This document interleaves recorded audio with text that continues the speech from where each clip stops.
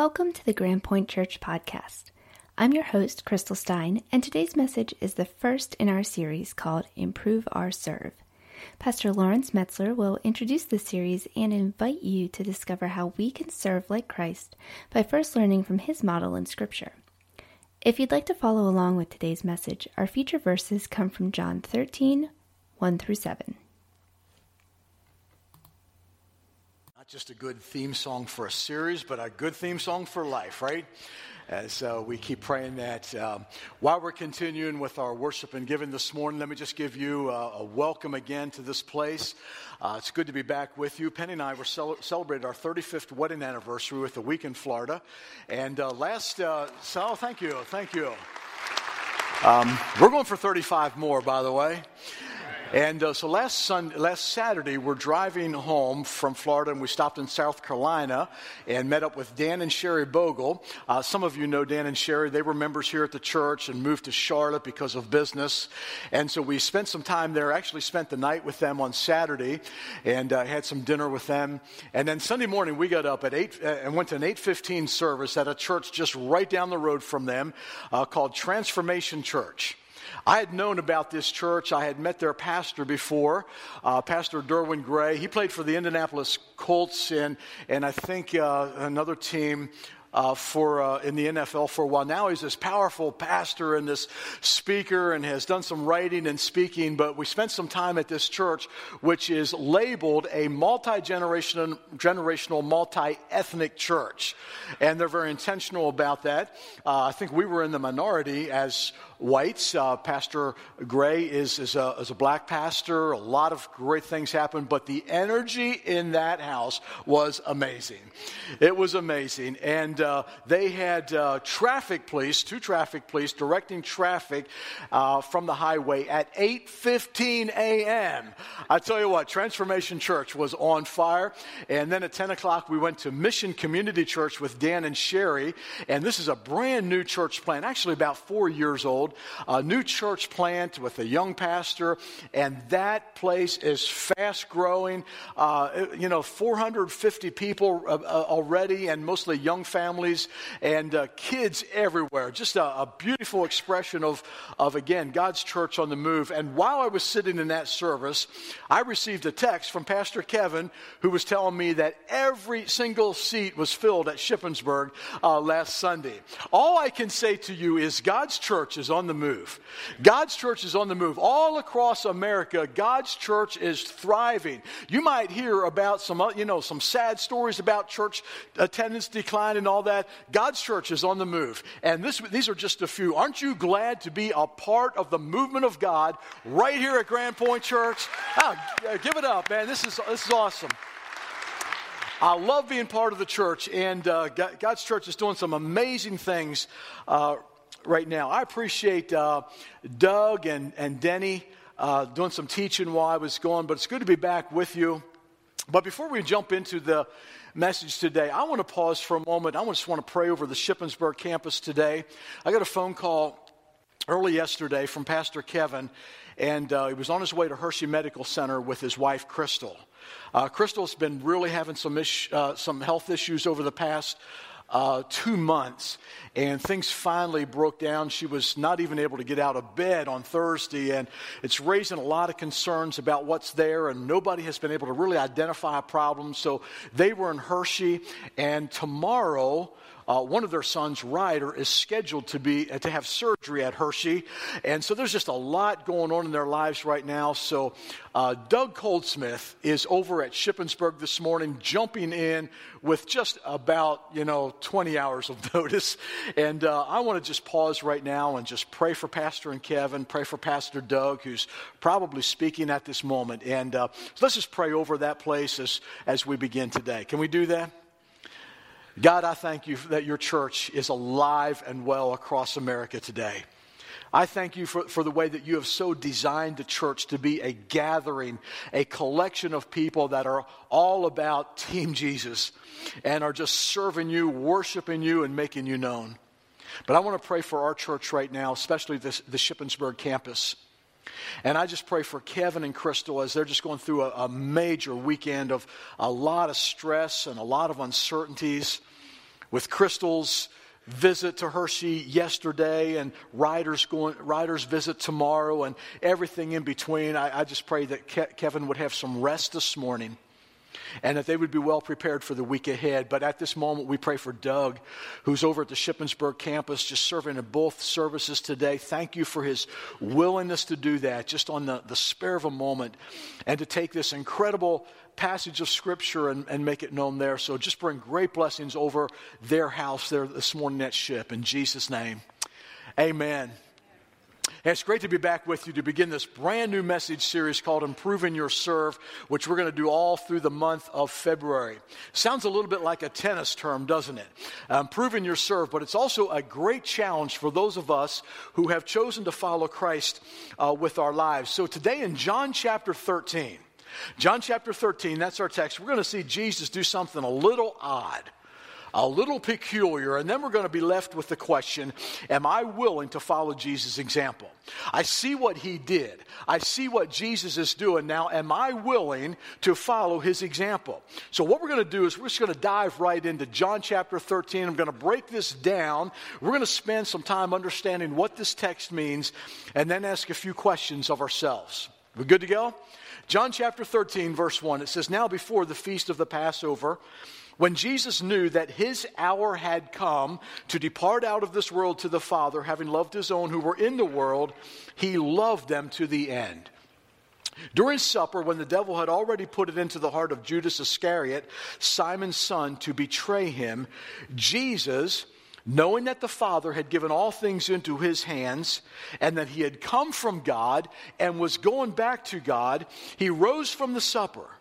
He laid aside his outer garments, and then taking a towel, he tied it around his waist." Let me stop right there for a moment and just to make a few observations. First of all, I don't know how many of you struggle with knowing what to call the third meal of the day. How many of you are supper people? Third meal of the day, supper. Some of you, how many dinner?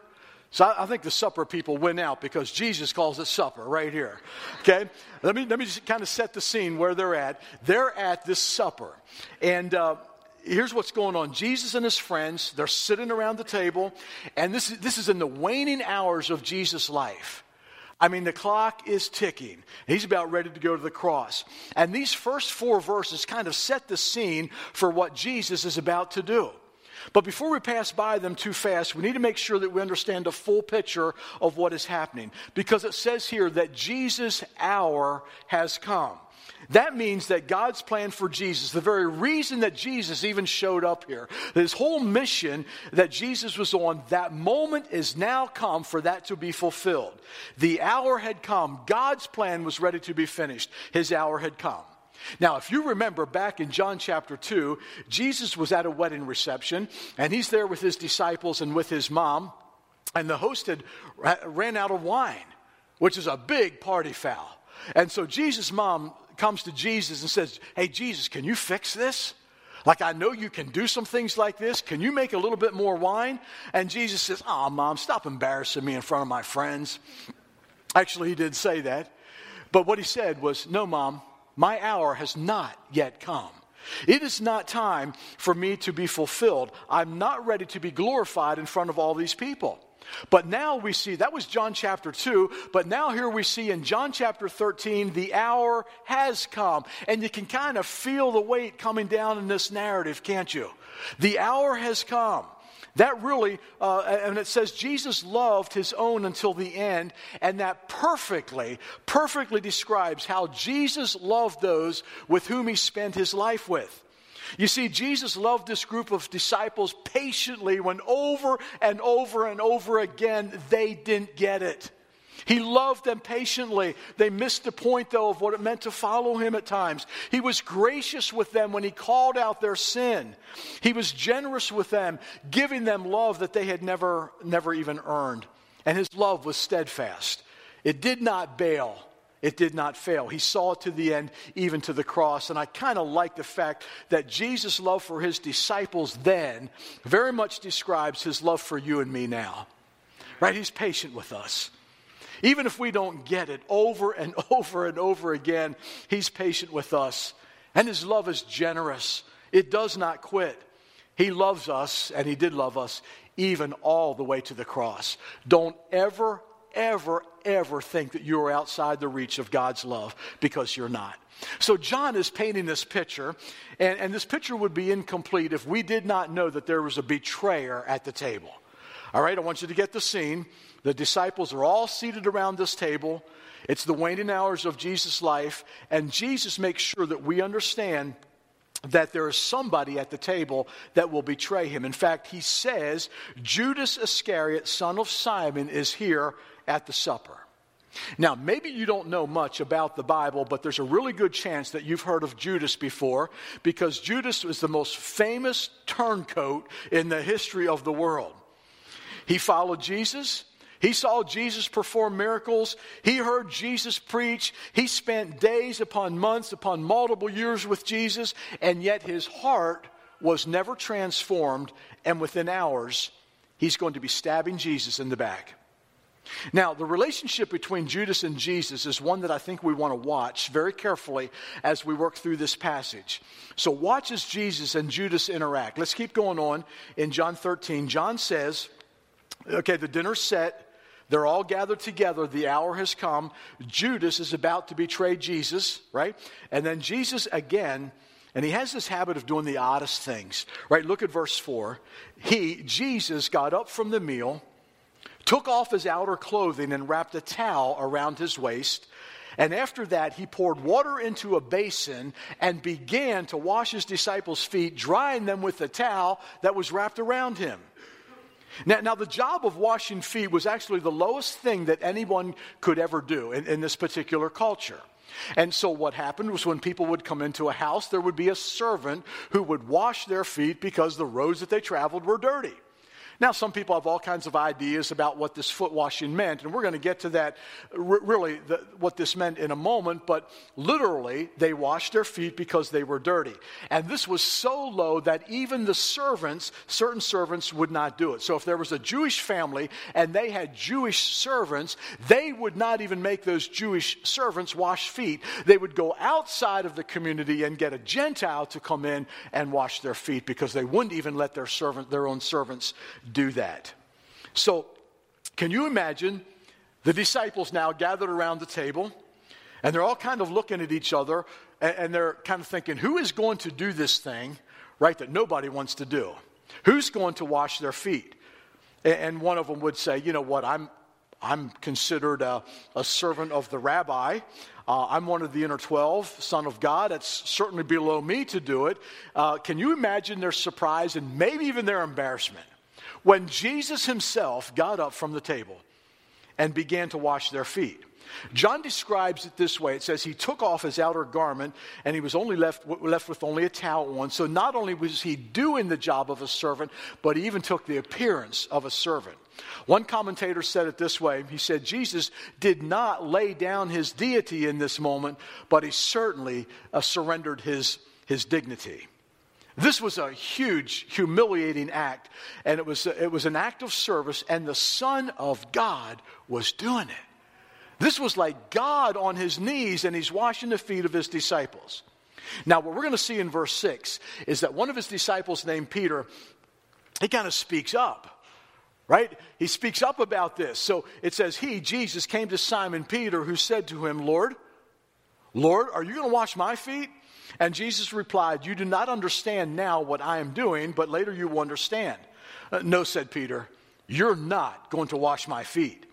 And Jesus answered him, and he said, unless I wash you, you have no part with me. Simon Peter said to him, well, Lord, then not just my feet, but my hands and my head as well. Jesus answered, a person who has had a bath needs only to wash his feet, because the whole body is clean. And you are clean, though not every one of you. For he knew who was going to betray him. And that was why he said not everyone was clean. Now, let me just take this whole dialogue about this foot washing thing, and I want to break this down to you, because some of us just have a difficult time understanding this. Are we to take this literally? Are we to take it figuratively? Are we to do this? Are we not to do it? So let me break this down, and I think I'll leave you with some action to do this. But Jesus is going around and he's washing the feet of his disciples. And I can imagine this is one of those incredibly awkward moments, right, where nobody kind of, everybody's thinking the same thing, but nobody wants to say anything. Have you ever been in one of those places? Right? Everybody is looking at each other, and I know you're thinking what I'm thinking, but we can't really say anything because she'll get mad. You know, that awkward kind of tension that's in the room? I kind of feel like maybe that's what's here at this moment. And I love Peter because he's willing to say the one thing that no one else is willing to say. And so Jesus gets to Peter, and Peter's like, Jesus, what are you doing? What are you doing? Kind of seems weird that you as our leader are washing our feet. I don't understand why you would be doing this. And Jesus, in a very gracious and fatherly way, says, Peter, I know you don't get it, but someday you will understand. See, someday my entire life will make sense to you, but right now, you're only seeing a little bit of it. You're seeing a snapshot of my mission in my life. So Peter says, well, that's not good enough for me, Jesus. You will not wash my feet. Now, look, I don't know everything. In fact, I don't know most things, but one thing I feel very confident in saying is that telling Jesus what he is not allowed to do is not a good idea. And here's Peter. Aren't you glad you came to church for that insight today, by the way? But here's Peter telling Jesus what he is and is not allowed to do is not something I would recommend. But Peter says, Jesus, no, you're not going to wash my feet. And now, while this might seem a bad move for Peter, I'm afraid it's a little bit too familiar. So here's what happens. We come to Jesus, and we accept him as our Savior, and we accept him as Lord and King of our lives, right? We receive him into our lives, but then there's sometimes, I think of someone, we get baptized, right? We get the t-shirt that says all in. We might even sing a song that talks about surrendering all and consecrating our all to him. But if someone were to investigate the agreement that you made, they would find at the very bottom of the page that small print with an asterisk next to it. And they would see, Lord, take my life and let it be except for my bank account. Lord, take my life and let it be except for my marriage. Lord, take my life and let it be except for my career. And we've embraced the fine print. And we have this idea that, Lord, 75% of my life belongs to you. Let me keep 25% of it and do what I want to do. Sometimes we consider it like this. We invite Jesus into our lives, right? And we say, Jesus, man, you can come into every room of my life, or not every room, but you can have the living room and you can have the kitchen, but I want to keep this door closed.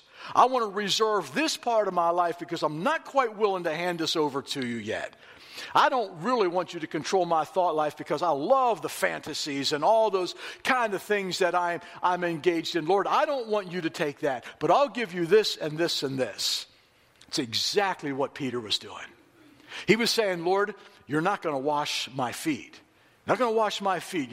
I'm one of your disciples, but that's not what you're going to do. And so Jesus, in verse 8, Jesus kind of pushes back on Peter, and he says, look, Peter, if you don't let me wash you, you are not with me. Now this gives me the impression right here in this moment that maybe Jesus is talking a little bit more about something than just washing feet. Maybe this is not just literal feet washing. There might be something more here. I think he's teaching us something a whole lot bigger. You see, what Jesus is saying is unless you serve me and sacrifice for you, you don't have a part with me. There are a lot of us who, if we're really being honest, we would have stood where Peter stood and said, Jesus, you're not going to wash my feet. I don't need that. Listen, I have my own water, and I have my own washcloth, and I have my own soap, and I'm really scrubbing my feet with good works. I can do this myself, and I'm just going to do enough until I can finally earn your credit. Or I'm going to scrub my feet, and I can do it on my own by going to church and just being a good person. So Jesus, I don't need you to wash my feet because I can do it by myself. Jesus is clearly saying here in verse 8, if you don't let me wash your feet, if you don't let me give you the grace that you need, you don't have any part with me. Again, I love Peter because Peter kind of swings the pendulum. Do you see that? First of all, he says, Jesus, you're not going to wash my feet. Jesus says, well, then you can't be with me. And then in 1 second, Peter's like, okay, then give me the whole shower. Right? Just dump it on me. I love this. Don't touch my feet. This is weird. And then the next moment, it's like, dump it on, Jesus. Why just do a little bit? Do it all. And Jesus could have easily said at this moment, Peter, stop it. Like, you're ruining the moment, right? I mean, you're getting a little weird with this. Now, luckily, Jesus is a little bit more patient than I may have been, and he graciously says, Peter, listen, you are clean. You are clean, Peter, but you still need me to wash your feet. You're clean. You don't need a shower, but your feet are dirty. You know what Jesus is talking about here? You see, Jesus is talking about our cleanliness in front of God. He's talking about what it means to be clean in front of God, to have pure feet and a pure life in front of a holy God. He's not just describing the state of the disciples' feet at this particular dinner, in this particular moment, in this particular room, for this particular meal. No, he's actually painting a much bigger picture. He's talking about our cleanliness in front of a holy God. 1 John chapter 1, verse 8 and 9 says, if we say that we have no sin, we deceive ourselves. And he's talking about, this is about believers, right? If we say we have no sin, we're deceiving ourselves, and the truth is not in us. If we confess our sins, say this next part with me, church. He is faithful and just to forgive our sins and to what? Cleanse us. There it is, from all unrighteousness. So here's what's happening. Our sin has brought a mess on us. Now, I don't know that we say that a whole lot, but we certainly know that. We can feel it because it has made our relationships messy. And sin has corrupted our passions and our desires and our ambitions. Most of all, sin has put a divide between us and God. See, this is why God showed up in the first place. This is exactly why Jesus left heaven. Jesus, as God, left heaven, came into this world and then went to that cross so that divide, that messiness could be cleaned up. That's why he came, to save you from that mess. Jesus is saying, you are forgiven. Listen, when I came into your life, you are forgiven, but there's still a need for daily confession of sin. Some people will tell you that when it comes to Christianity, when it comes to Jesus, there's this one-time decision that you need to make. Right? Just sometime, just somewhere in your life, you have to make this one-time decision to come to Christ. And so you decide and you get baptized and then you get your card for heaven and then it's over. Like that's the whole process, like that's finished. And you kind of just ride out the rest of your life then just doing whatever you want to do. No, Jesus says no, there's more. There's more to being a Christian than a one-time decision. See, you're clean. You're saved, but there's still a need to wash your feet. You know why? Because we live in a dirty world. We still walk in a dirty world. You're Christians, you're saved, you have that absolute assurance and that comfort and that confidence that you are a child of God, but you still walk through a dirty world, which means that your feet still need to be washed. Amen. Right? And it's a daily cleansing, just like it was here. They wash their feet every single day. So in my life, I can have the assurance, I can have the comfort, and I can have the confidence that I'm saved and I'm forgiven. I'm a child of God. But as I come to Jesus daily and confess my sin, it's part of what we call sanctification, becoming more like Him. I love the song that we just sang. Jesus, I just want to be like you. And if you want to be like Him, it's going to require a daily foot washing. Because see, becoming like Jesus in this dirty world is not an easy thing to do. And so to follow His example and to do what He said requires this daily cleansing. That's what this is all about. That's what this foot washing passage is teaching us. And so here's what He says. He says, look, you are clean, but not all of you. Did you notice that? Look, I've got 12 of you here. Jesus says there's 12 of you around the table. 11 of you are clean, but there's one who is not. He's talking about Judas again. Like Judas kind of serves as this cloud all over this chapter 13. Judas keeps popping up, and Jesus is saying, look, Judas, even though he followed me, even though he saw me, even though he learned from me, he was never a Christian. The scary thing for me, and maybe the scary thing for all of us, is that Judas looked like one. If anyone would have been watching, Judas, they would have just assumed, of course this guy believes. I mean, he's following Jesus. He's one of the 12. He even had a role. He had a ministry job. He was the treasurer. He held all the money. He served on Team Jesus. But he was not a Christian.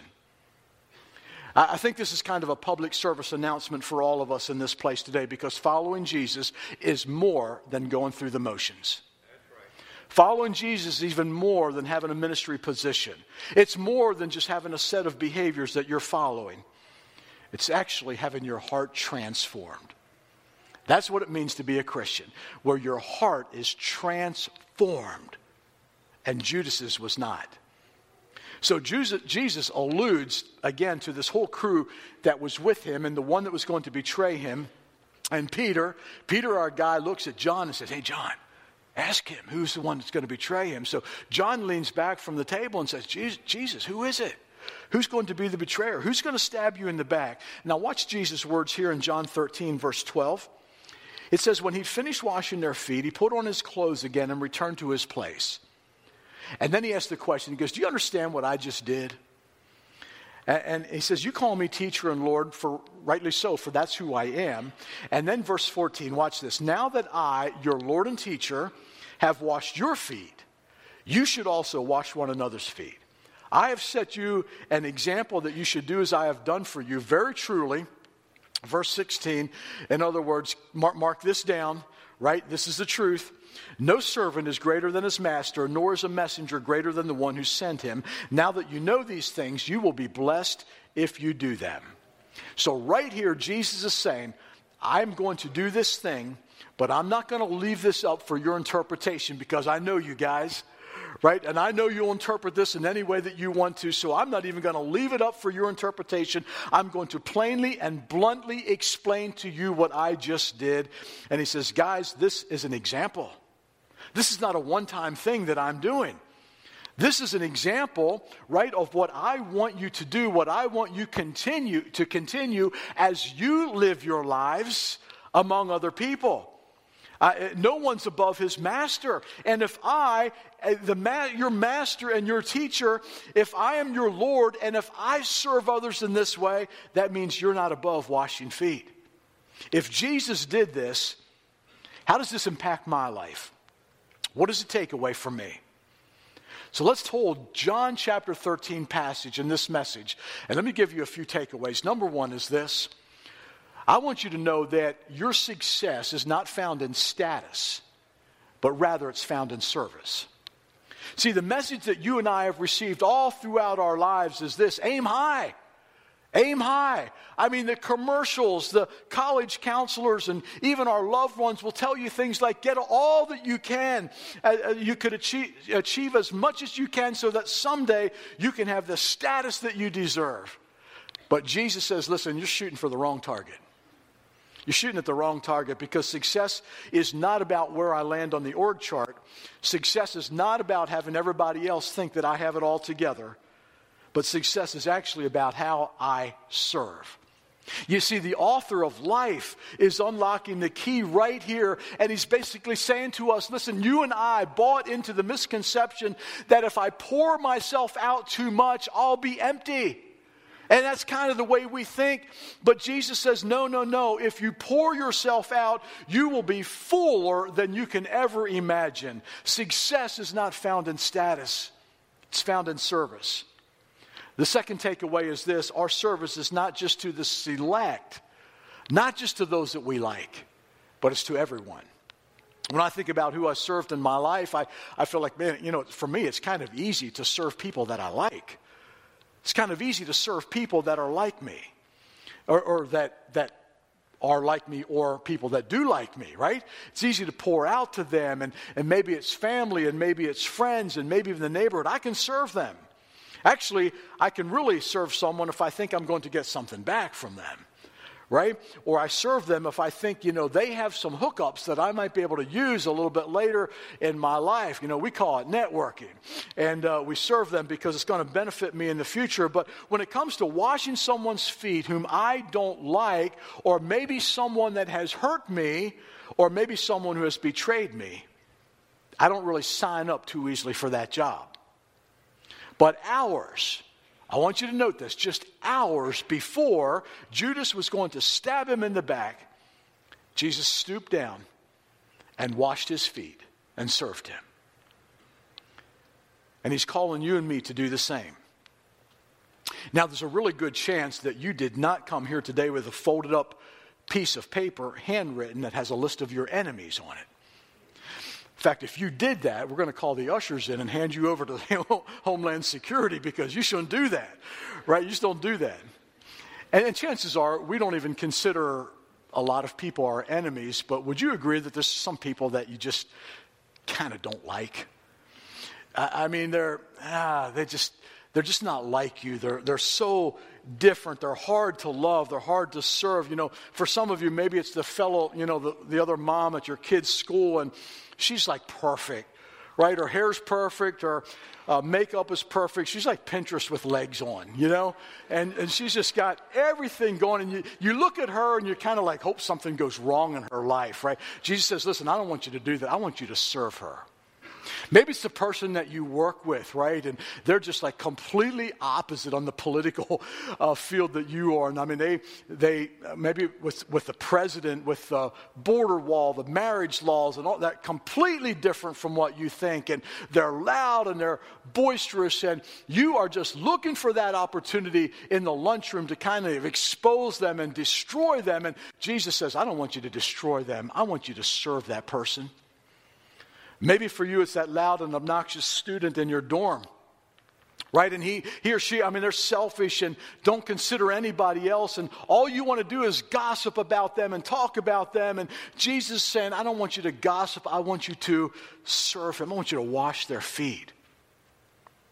When Jesus was talking about being the example, he was including Judas.